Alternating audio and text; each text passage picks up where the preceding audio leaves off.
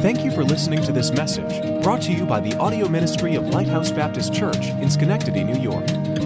For more great content, please visit us at lighthousebaptist.org. Now let's open our hearts and minds to the Word of God.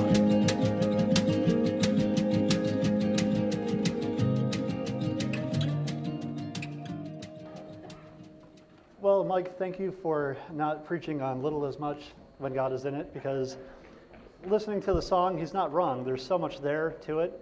The first time I ever heard that hymn was while in college at a small church called Haven Tabernacle Baptist Church. If you were to divide this sanctuary in half, that was the size of their church. Like, it was, hopefully they don't hear this, but it was one hurricane away from being removed. It was a small little building, and thank the Lord that Hurricane Ivan didn't remove it, right? But the reason I bring it up is because little certainly is much when God is in it. The little church, I like to call it the little church that could, because they had a lot of missionaries that they supported. They were just a stalwart for faithfulness. We got to visit them back in March of this year, and I worked with them for a year back in, I think, 2007, and I hadn't seen them since. And it was really cool. I called them, and the pastor was still the pastor. Everybody was there. I got to see some people that I hadn't seen in, 14 years? 16 years, And it was just pretty awesome to see that little is much when God is in it. They were being faithful. The crown that you can win is one of the crowns of faithfulness, right? And that's what they were, working towards without even knowing it. So it was pretty neat. And then the other thing was, I thought it was funny. Mike leaned over and said, scripture reading? And I'm thinking, is this a trick question? Because yes, there will be scripture reading, but I said no. And I've taken some tests before, and it's a personality test, right? You don't want to fail those because it means you don't have any personality. But yeah, one of the questions was, I like fire, true or false? I'm like, well, I'm not a pyromaniac, but I do like fire to stay warm. So, just kind of like, yeah, there will be scripture, but it's not doing a scripture reading. So anyway, take your Bibles and let's go to 1 Kings chapter 17. 1 Kings chapter 17, the title of my message today is, in light of the song, Little is Much When God is in It, a lot of times we feel like, we're insignificant people. And in the grand scheme of things, we are insignificant, right? You could be a worker in a business for 40 years, and do you get a plaque? Do you get a parking space? You're happy to get a paycheck, but you don't get any of those other things, right? 100 years from now, is anybody going to remember you? I mean, Christine's shaking her head. Of course they will. Yes, Christine, you will. Yes, never forget Christine, right? So, but in the reality, our life really is a vapor, and, it's not what we do for the local economy that lasts. It's not what we do for our civic organizations that last. It's what we do for Christ that will last. That's really, really important. And even though we can seem like we're just a small piece in the puzzle or a pawn, I want to talk today about a pawn. A pawn can have a very powerful impact, something much greater than the sum of the available parts, right? You think about the game of chess. Game of chess, you have a number of pieces. And, we were until I just blew it. Sorry, Harry. All right, so in the game of chess, you have a number of pieces, right? You have 16, maybe I did blow it. David, you came at the wrong time. In the game of chess, there's 16 pieces per side. You have your king, you have a queen, 2 bishops, 2 knights, 2 rooks, and 8 pawns. So out of those, which is the most common piece? Pawn, right? It makes up half of the game. There's 8 pawns. So if you were to look at it, do we have any chess players in the room? Okay, so I guess I got to keep my analogies spot on, right? Cool. Don't have to keep track. But if you look at it, the pawn would seem invaluable as compared to some of the higher members, the bishop or the king or the queen. But pawns are limited. They don't have any cool moves. Like a bishop can go diagonal, right? Rook can go horizontal and vertical like that, side to side. Am I right so far? Good. All right. A queen can pretty much do whatever she wants. Now, I'm not going to say anything else about that because this is being recorded. But a king, what does a king do? A king sits back and he relaxes and he lets everybody in front of him protect him. Kind of a protect the quarterback, right? But what does a pawn do? A pawn just goes forward one step at a time. and really hopes for the best, right? Are you sure about this? Yeah, keep going, you'll be fine. I don't know, there's a pretty mean-looking bishop over there. The knight's going to get me, and the rook wiped out half my line, right? So we're going to look at somebody in the Old Testament and look at him through the lens of being a pawn, right? Somebody who, in the grand scheme of things, is insignificant, but because of his faithfulness and because of his undying faithfulness, the Lord used him in a great way, and he got to see some really awesome things happen. So let's pray, and we'll pick up in 1 Kings 17. Father, we thank you for this time. We pray that you would give us wisdom in all things we do. We pray you would guide our steps so that we, as pawns, can be usable for you. We may think that our power and our ability is limited, and that may very well be, but as we just sang, little is much when God is in it. And Father, we thank you for using pawns to accomplish some really awesome things. And I pray that you'll help us to see that from your word today, so that we too can be encouraged to be the best pawn we can be. Father, if there is one here that hasn't been saved, that hasn't trusted you as their personal Lord and Savior by asking that you forgive their sins and trusting in you alone for salvation, I pray that you would use your word today to convict, to show them their need to be saved, so that they too could become a pawn for you. Father, we thank you for this time. We ask in Jesus' name, amen. So in 1 Kings 17, it's the story of Elijah. And you'll see Elijah is going to have a lot of interactions with who? What's the godly king's name? Ahab. Good. It's a trick question, all right? He's not a godly king, right? So we'll take a look starting in chapter 17, verse 1. So I see 6 properties of purposed pawns. You know, you look at a little pawn and you flip it over and it says made in China, or whatever. And you think, oh, this is disposable. You know, what happens if you have kids or you've been around kids, you leave a chessboard out, and pretty soon you don't have 16 pieces, or really 32 pieces, you may be down to 25. And you hope, for sake of playing the game, that you lose some pawns, because those can be easily replaced with a bottle cap or a quarter, maybe a penny, right? But if you lose the king, then the game's over. Well, here, I want you to see that pawns are valuable. Every pawn is very valuable, as long as the pawn is being used in the way that God wants it to be used. So the title for today, The Potential of a Pawn, 6 properties of a purposed pawn. Property number 1, a pawn proclaims. We look at chapter 17, verse 1 of 1 Kings. And Elijah the Tishbite, who was of the inhabitants of Gilead, said unto Ahab, As the Lord God of Israel liveth, before whom I stand, there shall not be dew nor rain these years. So here we see the pawn going up to the king and sharing a very positive, encouraging message, right? Not so much. Because if you tell a king that it's going to be drought, the king had the power to remove from his presence those who shared with him bad news. And he could remove them to the point where they would never be seen again or heard from, for that matter.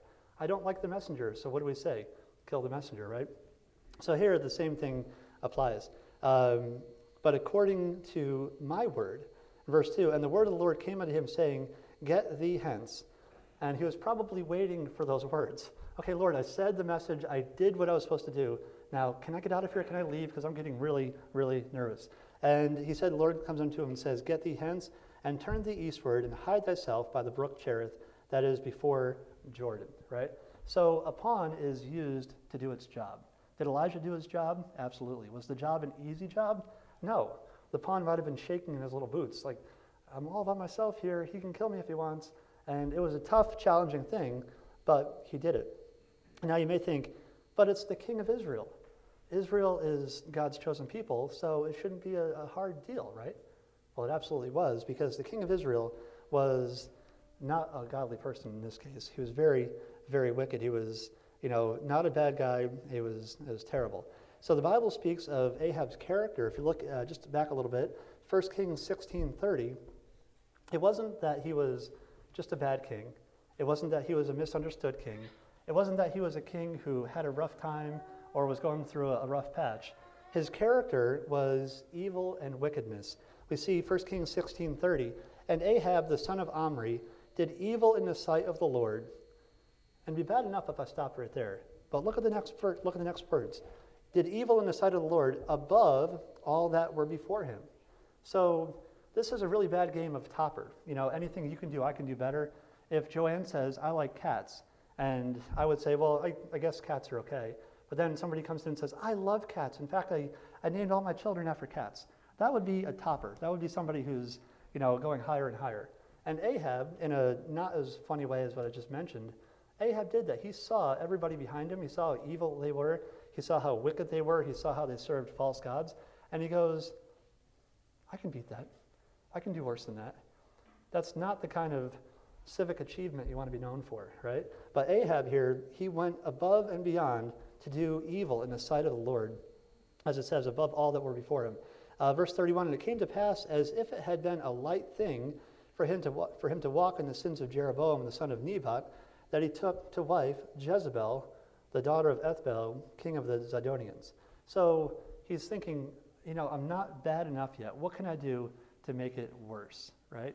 We remember somebody similar in the Bible, and his name is Samson. Samson had a very specific purpose for his life. Did Samson honor that vow that he had? No. And what did he do? He went to find ways to even make it worse. He wasn't supposed to touch dead things, so what does he do? Reaches in the carcass and grabs honey. He was supposed to, stay pure and undefiled, so what does he do? Well, you read the story, you find out the rest. He goes and finds women that are not godly women and, marries them just because he knows it's the wrong thing to do. It's not like I was talking about a couple weeks ago where somebody falls into sin.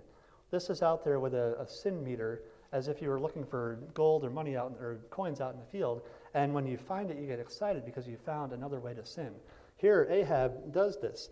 He goes and marries possibly the most wicked woman in the Old Testament. We have a lot of, ladies' names. Margaret's a good name, Pat's a good name, Christine's a great name. There you go, all right? We have a lot of good names. One name I don't see very often or read in church rolls? Jezebel. Even the least student of the Bible, they're probably just, no, I don't think we're going to go with that one. Let's call her Jenny instead, okay? Or Heidi, perhaps. But, nobody names their daughter Jezebel because even for those that don't know anything about the Bible, thousands of years later, the name still rings as evil and wicked, and nobody wants that. So if you ever meet a girl and her name is Belle, you might be tempted to ask her, is that your full name? Hopefully it really is. Hopefully it's not Jezebel. The daughter of Ethbaal, king of the Zidonians, and he went and served Baal. So what does he do? He leaves behind the godly heritage that he knows he should have.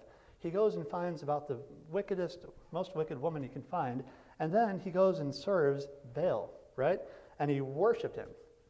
It wasn't an accidental walking in a meeting and, ooh, this is not a good meeting, I'm out of here. He goes and serves and does that. And the worst part of all this is he's the king. He's the one that everybody should be looking up to. The Israelites had years before said, we don't want a theocracy anymore. We don't want to serve God directly. We would have a king. And they were warned what would happen if they had a king. And they listened to it with about the same level of enthusiasm that we go through an end-user license agreement. And they're like, yeah, accept, right? They didn't care what they were being told. They wanted what they wanted. They didn't care about the results. And here is the culmination of that desire. They got what they wanted. And they got somebody who was wicked, who wasn't serving God, and he was their king.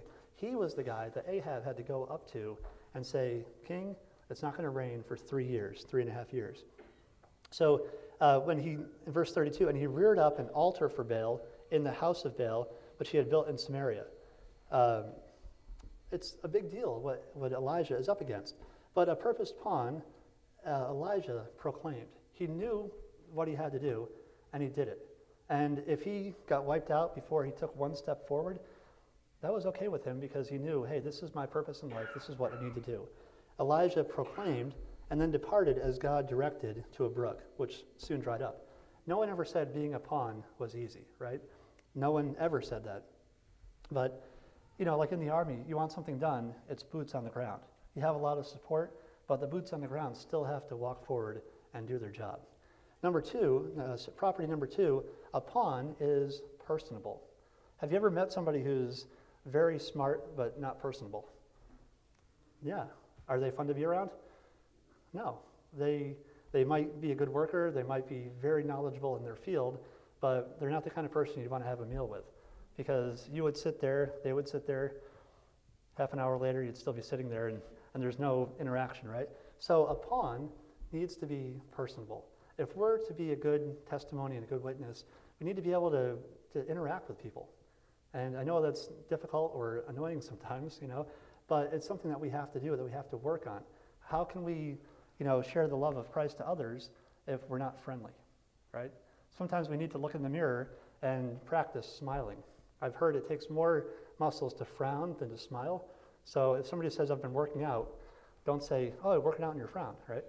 Try practicing smiling. Sometimes we get in the situation of, life is heavy and it keeps us down. It kind of steals our joy. So we need to think about what joy is based on. We need to think about what it is that brings us satisfaction and joy, and focus on that as a way to circumvent always walking around with, miserable face. Hey, come to church with me, it's great. Nobody wants to do that. They might see what church you go to and go to the other one down the street. Well, I already know what happens there. Let me at least try this one. They don't look miserable yet. So it's something to think about. A pawn needs to be personal. As a pawn, you are on the front lines. You will see things and they will affect you. What you do with what you see defines your character, and for Elijah, this is no different. The pawns are the ones that, if you want to take the army illustration, they're the ones, the grunts, they're the ones out in the tents, right? I work with somebody who's retired Air Force, and he was telling somebody else who's currently in the Army, he goes, yeah, you get out of the Army. He goes, come to the Air Force. Things are nice and cushy over here, So there was a little bit of a push and pull, but, I was talking to the guy who is in the Army, and I said, how was your camping this weekend? And I was teasing him because it wasn't camping, it was an exercise, and he was sleeping on the ground, and, it's raining all weekend, and it was really a blast, He didn't have the resort campground that we think of. This is literally sleeping out in the woods, and you're lucky to get any sleep. So a pawn is somebody who has to keep going no matter what and be personable. Chapter 17, verse 8, and the word of the Lord came unto him, saying in verse 9, arise, get thee to Zarephath, which belongeth to Zidon, and dwell there. Behold, I have commanded a widow woman there to sustain thee. So he arose and went to Zarephath, and when he came to the gate of the city, behold, the widow woman was there gathering of sticks, and he called to her and said, fetch me, I pray thee, a little water in a vessel, that I may drink. So keep in mind what's happening here. The drought is on, and the brook is, dried up, and it's by his word. He was told by God to do this. He was told by God, I'll take care of you, but it was up to him to keep walking one step at a time. And it's one thing to, walk in a direction when you're pretty confident of where the direction leads, but this direction was leading to a widow woman, and it's a time of drought. It's a time of probably famine because of the drought. Who's going to be the one best prepared to resist a drought? Is it a widow woman? But that's where God wants him to go. So the Bible doesn't record him thinking about it, saying, are you sure? Can I go over there instead? No, he does. He obeys. He's going in the direction that he needs to go. He's personable. And what happens? In verse 15, he tells her, he says, fetch me a little water in a vessel that I may drink. So verse 15, and she went and did according to the saying of Elijah, and she and he and her house did eat many days. And the barrel of meal wasted not, neither did the cruse of oil fail, according to the word of the Lord, which he spake by Elijah. So the widow woman was able to sustain herself and her son because she, as a pawn, did what was right. She obeyed. Elijah obeyed. You see a little trend here? Obey equals good. Obedience equals good results. And they'll see it, but they wouldn't have seen it from a distance. They had to see it up close, walking one step at a time to get there. Just when there seems to be a break for the pawn, tragedy strikes. Verse 17, it came to pass after these things that the son of the woman, the mistress of the house, fell sick.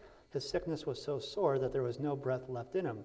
Jump to verse 20, and he cried unto the Lord, Elijah, and said, O Lord my God, hast thou also brought evil upon the widow with whom I sojourn, by slaying her son? And he stretched himself upon the child 3 times and cried unto the Lord and said, O Lord my God, I pray thee, let this child's soul come into him again. Verse 22, And the Lord heard the voice of Elijah, and the soul of the woman came into him again, and he revived. And skip to 24. And the woman said to Elijah, now by this I know that thou art a man of God, and that the word of the Lord in thy mouth is truth. So he was personable. He knew how to talk to people. He cared for them. He could have just said, well, hey, thanks for the meal. I'm out of here. But what did he do? He saw her need. He personally put himself in the way, and he, through the power of God, brought her son back to life. Do you think she was appreciative and thankful for his visit? Absolutely. At the end there, she says, by this I know that thou art a man of God. She knew it by his actions. And a personable pawn should be showing others by their actions whose pawn they are. Anybody can be a pawn. You can be a pawn of the world through a number of different ways. To be a pawn for the Lord takes effort. It takes discipline. I'll say it again because it's hard for me too. It takes discipline, right? Self-control, temperance, all those things. As a personable pawn, Elijah was not afraid to get involved. The widow's problem became his problem. He acted out of compassion, both saving the boy and establishing to the widow the God whom he served. So we see that a pawn, number 3, is also passionate.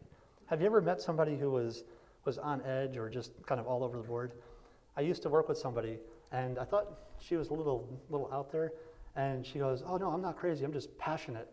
And I'm like, great. I think your definition of passionate is just a little different than my definition of passionate. Passionate usually is a good thing when it's directed the right way. So here, number 3, property number 3, a pawn is passionate. Now, we've all been places where we've seen people who just hate their job. Have you ever had a waiter or waitress that you can tell they didn't want to be there? You know, and it wasn't because of the 13 people in your party or the 12 kids that you brought with you, right? They just really didn't want to be there. They truly didn't want to be there. They had no passion for the job.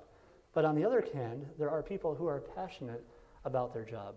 Maybe it's something that is trivial. Maybe something that's many would consider to be base, right? But if you're passionate about it, if you love it, it shows. It shows by your actions, it shows by your attitude, and it shows by the willingness to do what you need to do. A pawn can either be stagnant or passionate. How many of you would want to go to a church where people just came in, did their thing, checked their box, and left? And there's no passion. There's no excitement about the gospel. That wouldn't be a very fun place to be. Maybe a place that didn't support missionaries, that didn't do all the things that they're supposed to do. That would probably have a pretty short shelf life. But we want to be passionate about Christ. We want to be passionate about the things that he did for us. In Sunday school, we talked about Philemon, and Paul was passionate about somebody, Philemon, who was also passionate about others. And it made a difference in their lives and how they acted towards each other. So a pawn can either be stagnant or passionate, but the ones that we remember are the ones who made a difference, even in a no-win situation. Now, I think I've used this example before, but you've heard the name Audie Murphy before, right? Does that ring a bell? Maybe some of the more mature generation? Yes. For the younger generation, there's Wikipedia, and definitely look it up, because Audie Murphy is a great example of such a pawn. You may remember him as a movie star, but before that, he was born into a large family of sharecroppers in Hunt County, Texas. His father abandoned them, and his mother died when he was a teenager. So what do? Well, he left school in 5th grade to pick cotton. Hey, get the job done, right? And find other work to help support his family. A few years later, at the age of 19, he received the Medal of Honor for valor that he demonstrated for single-handedly holding off an entire company of German troops. How did he do it? He got on a .50 caliber machine gun that was on top of a tank that was on fire. I think they might have been more afraid of him for doing that than they were afraid of him on the gun doing what he was doing, right? He used the machine gun of the burning tank to repel the enemy. Some would call that crazy, but I say it's the fruit of determination caused by someone who is passionate for their cause. Audie Murphy's resolve was, I might go down, but I'm going to make sure that we advance. I'm going to go down, but I'm going to make sure that my team, my guys, make it through. I'm going to give them the best chance they have. He was a pawn who was dedicated, who was going to do whatever he had to do. And if you're on the other side and you see that, you might be tempted to turn tail and go because he's crazy. I don't want to deal with that, right? And not that I'm saying we should be crazy, but what I am saying is that we should be passionate about sharing the gospel, about living it so others can see in our lives. If the Lord blesses us, and not just financially, but spiritually through answering prayers, be free to share that with your friends. Not in a pushy way, but in a real way. Just let them see that the Lord is real in your life, that you are a real pawn. Although Audie Murphy is remembered as one of the most decorated war heroes of World War II, Elijah causes him to pale in comparison. As a passionate pawn, he boldly and faithfully stands in the face of the one who would take his life. This is 1 Kings 18:18, and answers Ahab. He says, I have not troubled Israel, but thou and thy father's house. Now, for a little pawn to go stand before the king and say, King, it's not my fault that Israel is in the state it's in. It's your fault and your father's house. That takes a lot of guts for that little pawn, right? He already knew Ahab wanted him dead, but he went and answered him anyway. And he says, in that ye have forsaken the commandments of the Lord, and thou hast followed Balaam. He has Ahab bring in the 450 prophets of Baal and the 400 prophets of the groves. He completes the contest. He calls down fire from heaven. And if you want to read an excellent example of God's power being used by God's man, read the passage of Elijah on Mount Carmel. And then get yourself some caramel candies because, it's that close you have to do it. But think about what he does. He declares God the true God and destroys the 450. He's up there all by himself. He has the presence of mind to say, cry aloud to your God. Perhaps he is sleeping. Perhaps he's in a journey. He mocks them. Why? Because he's a confident little pawn that the God he serves is the right one, because he's seen what God has done so many times. He demonstrates the impact that a passionate pawn can have, even if he's the only one who who dares to stand and fight, right? Who dares to stand and do the right thing. So number 4, a pawn is protected. We are a whole lot more willing to do something when we know we have the support of others. If a missionary, were to come in and got no support, no prayer support, no financial support, would they feel loved? Probably not, right? We are so much more willing to do something when we know that we have the support of others, when we have somebody there to support us. Even a passionate or a personable and proclaiming pawn gets discouraged. I don't need to do a show of hands to see how many people have been discouraged. Everybody can be discouraged. Yeah, right? We got one in the back. There we go. I see that hand. But, think about it. We all can get discouraged. If we look around, a pawn is on the front lines. I've already said that. A pawn sees the good, the bad, and the ugly, right? They're not up in the Crystal Palace looking down from their exalted position. They're on the front lines. They have to deal with it. And it gets to be a very heavy weight. And the same thing applies to Elijah. Following the great victory over the prophets of Baal, he realized his life was in danger. He was threatened and said, you're going to be dead by tomorrow, basically. He was a wanted man. Verse 46 of chapter 18, and the hand of the Lord was on Elijah, and he girded up his loins and ran before Ahab to the entrance of Jezreel. Skip to 19, verse 2. Then Jezebel sent a messenger unto Elijah, saying, So let the gods, small g, do to me and more also, if I make not thy life as the life of one of them by tomorrow about this time. Well, that just gives you the warm and fuzzies, doesn't it? You have a great, victory that the Lord has provided, and you think, this is wonderful. People are going to start following me. And then you get this message that if you are still alive tomorrow, well, you basically are going to be dead by tomorrow. That's just a little discouraging, isn't it? They didn't have, airlines to get out of the way to fly out real quick back then. So what does he do? And when he saw that, he arose and went for his life and came to Beersheba, which belongeth to Judah, and left his servant there. But he himself went a day's journey into the wilderness, and came and sat down under a juniper tree, and he requested for himself that he might die. Discouragement among pawns can run very high, right? But what does he do?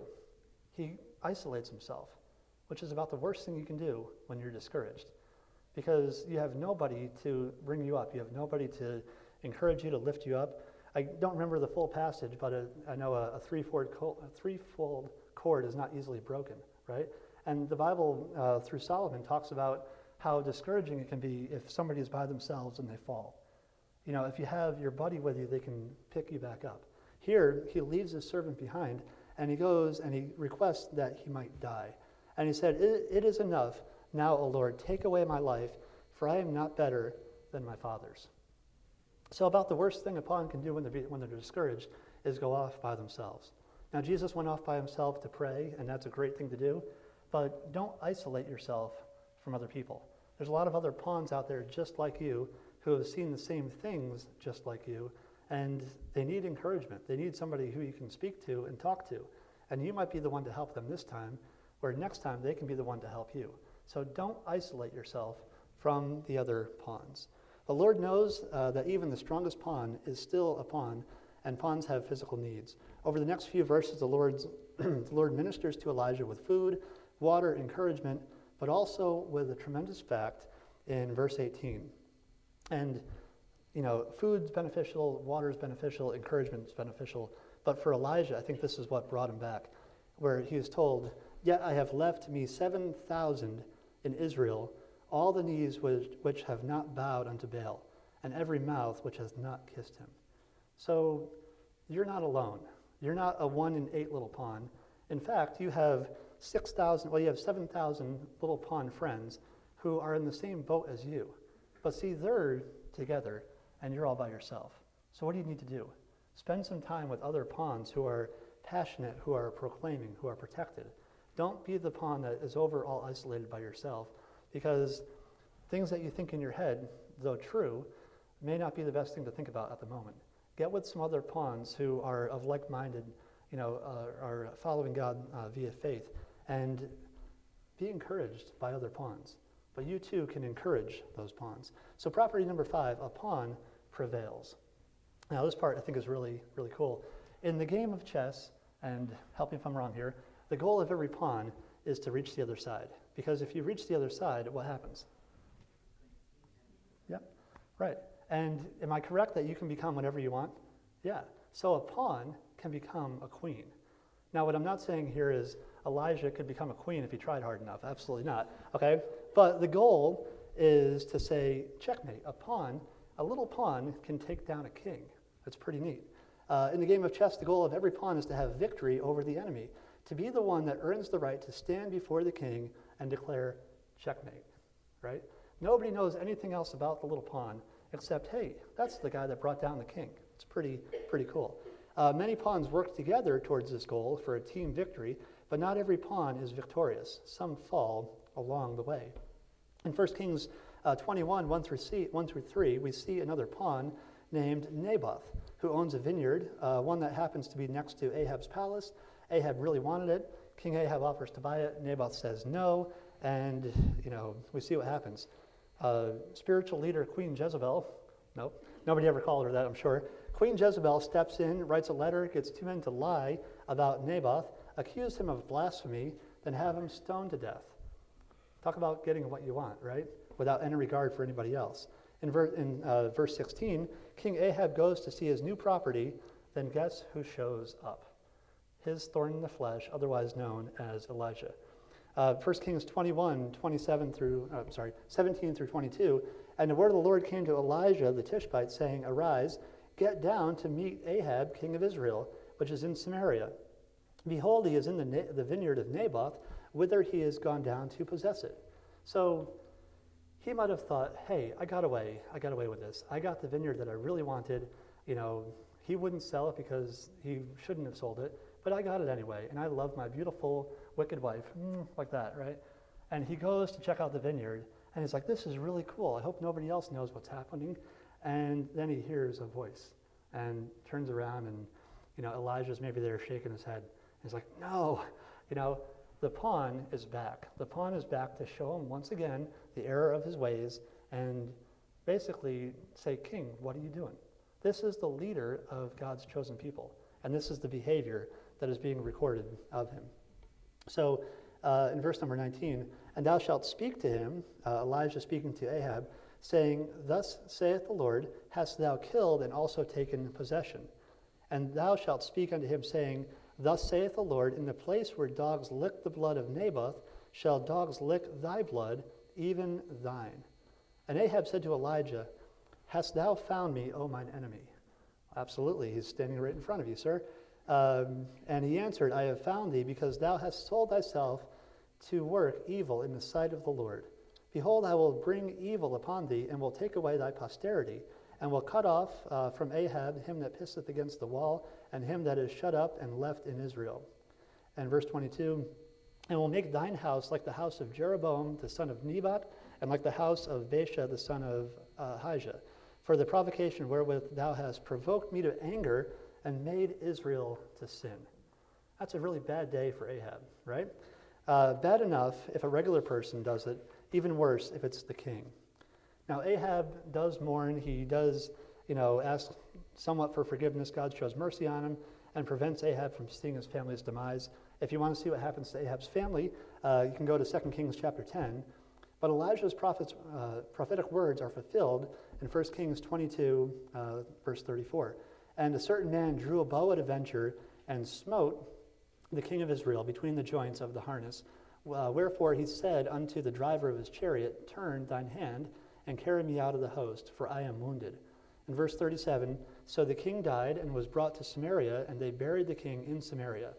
In 38, and here's the prophecy coming true, and one washed the chariot in the pool of Samaria, and the dogs licked up his blood. Your judgment may be delayed a little bit, but you'll still face the judgment for the sin that you've done. And we see the same thing in Ahab's case here. And they washed his armor according unto the word of the Lord which he spake.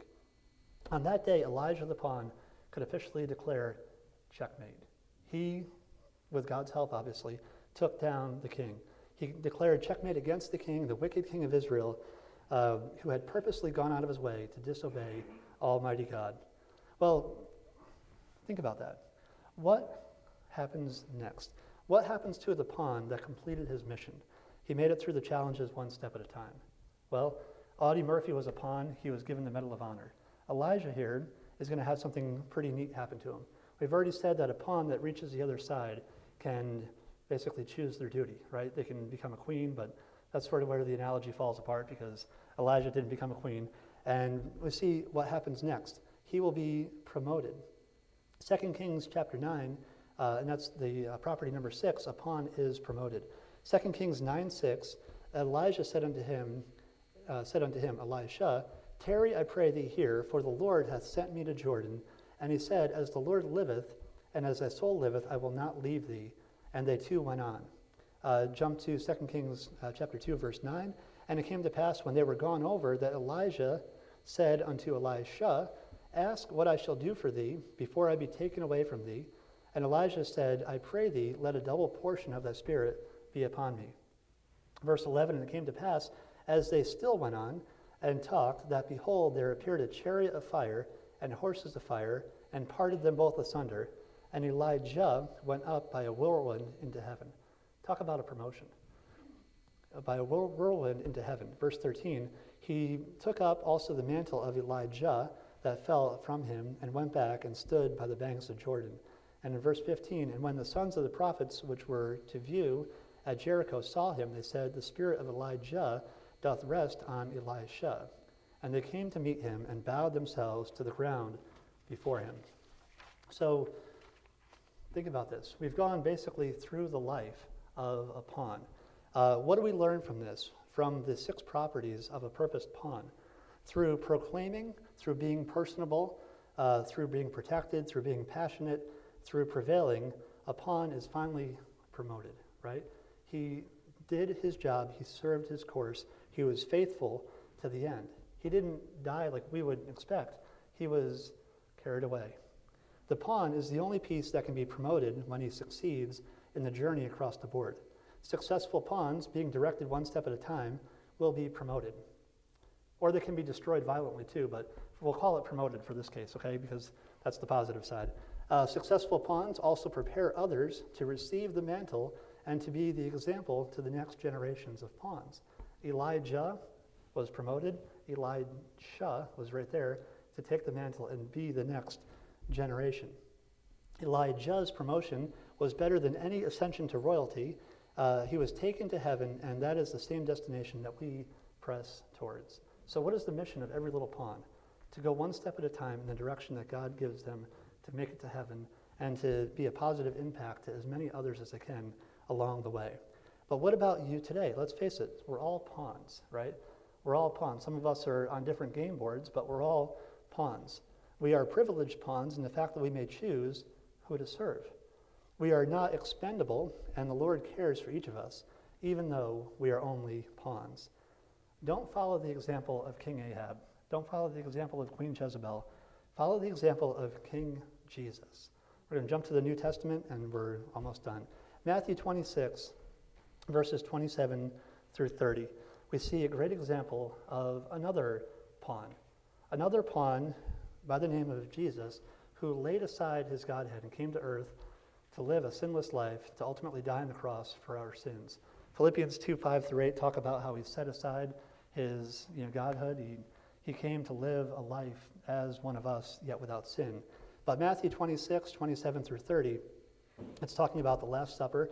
And he took the cup and gave thanks and gave it to them, saying, "Drink ye all of it, for this is my blood of the New Testament, which is shed for many for the remission of sins. But I say unto you, I will not drink henceforth of this fruit of the vine until that day when I drink it new with you in my Father's kingdom." And when they had sung a hymn, they went out into the Mount of Olives. Now, never really saw this before, but what hymn do you think they sang? Did they have the Old Testament hymn book that was newly updated for the New Testament time? No. Do we know what hymn they sang? Well, a Passover meal.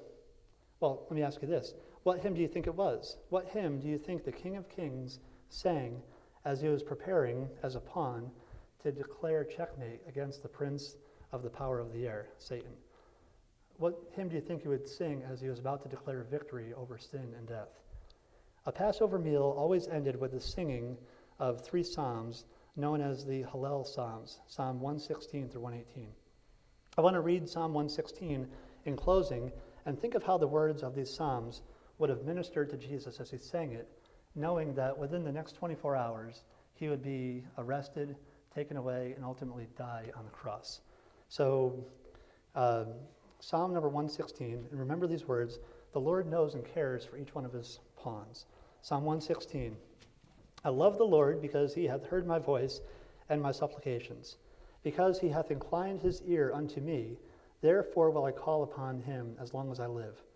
The sorrows of death compassed me, and the pains of hell gat hold upon me. I found trouble and sorrow. Then called I upon the name of the Lord. O Lord, I beseech thee, deliver my soul. Verse 5, gracious is the Lord, and righteous. Yea, our God is merciful. The Lord preserveth the simple. I was brought low, and he helped me. Return unto thy rest, O my soul, for the Lord hath dealt bountifully with thee. For thou hast delivered my soul from death, mine eyes from tears, and my feet from falling. I will walk before the Lord in the land of the living. I believed, therefore have I spoken. I was greatly afflicted. I said in my haste, all men are liars. And verse 12, what shall I render unto the Lord for all his benefits toward me? Verse 13, I will take the cup of salvation and call upon the name of the Lord. I will pay my vows unto the Lord now in the presence of all his people. Look at verse 15. Look at verse 15 as Jesus is singing this hymn the day before he's going to die. Precious in the sight of the Lord is the death of his saints. So God cares. God cares when a pawn dies. Oh Lord. Sorry. Oh Lord, oh Lord, truly I am thy servant. I am thy servant and the son of thine handmaid. Thou hast, Lord, my eyes. Let's see. Thou hast loosed my bonds. I will offer to thee the sacrifice of thanksgiving, and I will call upon the name of the Lord. I will pay my vows unto the Lord in the presence of all his people, in the courts of the Lord's house, in the midst of thee, O Jerusalem. Praise ye the Lord.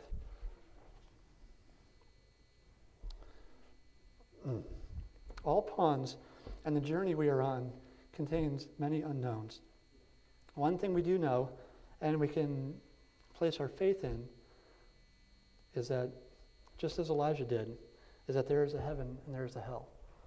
And every one of us is as a pawn. We have the choice, who are we going to serve?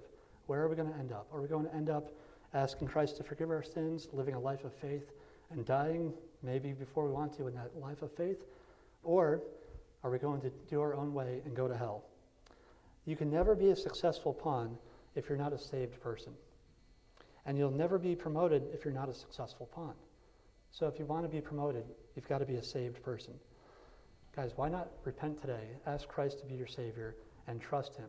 You may still have to go through some crazy stuff just as Elijah did, but you'll know your destination. You'll know where you're going when you die. If he calls you up before you expect, you know where you're going. There's no doubt about that. There was no doubt in the life of Elijah where he was going or who he was serving. And that's what motivated him. That's what gave him the intestinal fortitude, we'll say, to go up on Mount Carmel against 850 prophets of Baal, let them do their thing, knowing full well his God was in control, to call down fire from heaven. And if he perished, he perished. It didn't matter, right? Hearing those words from Jesus, precious in the sight of the Lord is the death of his saints, that's pretty awesome. We're not expendable. We never were expendable. We can choose to serve the one who loves us the most. Satan doesn't care about us. Satan wants to give us just enough to trick us to follow him, and then he's got us hooked, and then he knows that our future is with him, right? So don't go down that road. Follow Christ, get saved, stop living for yourself, but live for Christ today. If you haven't been saved, repent, get saved, ask Christ to forgive your sins, trust him as your personal Savior. If you have been saved, look at all the other successful pawns out there and follow what they're doing. For the successful pawns out there, follow the example of Elijah and Jesus. Continue forward for the Lord one step at a time. Remember Elijah's words, how long halt ye between two opinions? If the Lord be God, follow him. Be a good pawn and follow the Lord. Let's pray, and then Brother Mike. Father, we just thank you for today. We thank you for the example of so many good pawns throughout the Bible. Hebrews 11 goes into the hall of faith and just shows pawns from all different walks of life doing what they're supposed to do. Some were successful, some were more successful. But Father, the fact of the matter is you care and you love and you know each one of your pawns. You tell us not to worry. You tell us that you know the hairs on our head. You know when a sparrow falls. And if you love a sparrow that much, we know that you love your pawns so much more. So Father, help us, we ask, to be faithful. Help us to serve you. Help us to go one step at a time with the destination, with the goal in mind of having the victory for us that you want us to have. And again, Father, I ask, I beg, if there is someone here that's never been saved, don't go down the road of the sinner. Hell is real. You'll spend eternity in hell wishing you had taken this opportunity to be saved.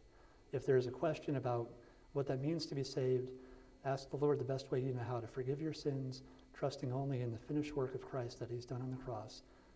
Repent of your sins and you'll be saved. And speak to myself, any of the other folks here would be happy to share with you from God's word how you can know today that you'll be saved. We hope that message was an encouragement to you. To stay up to date with us, please follow us on Twitter and like us on Facebook at LBC Schenectady. If you would like more information on how heaven can be your home, please visit lighthousebaptist.org/thegospel.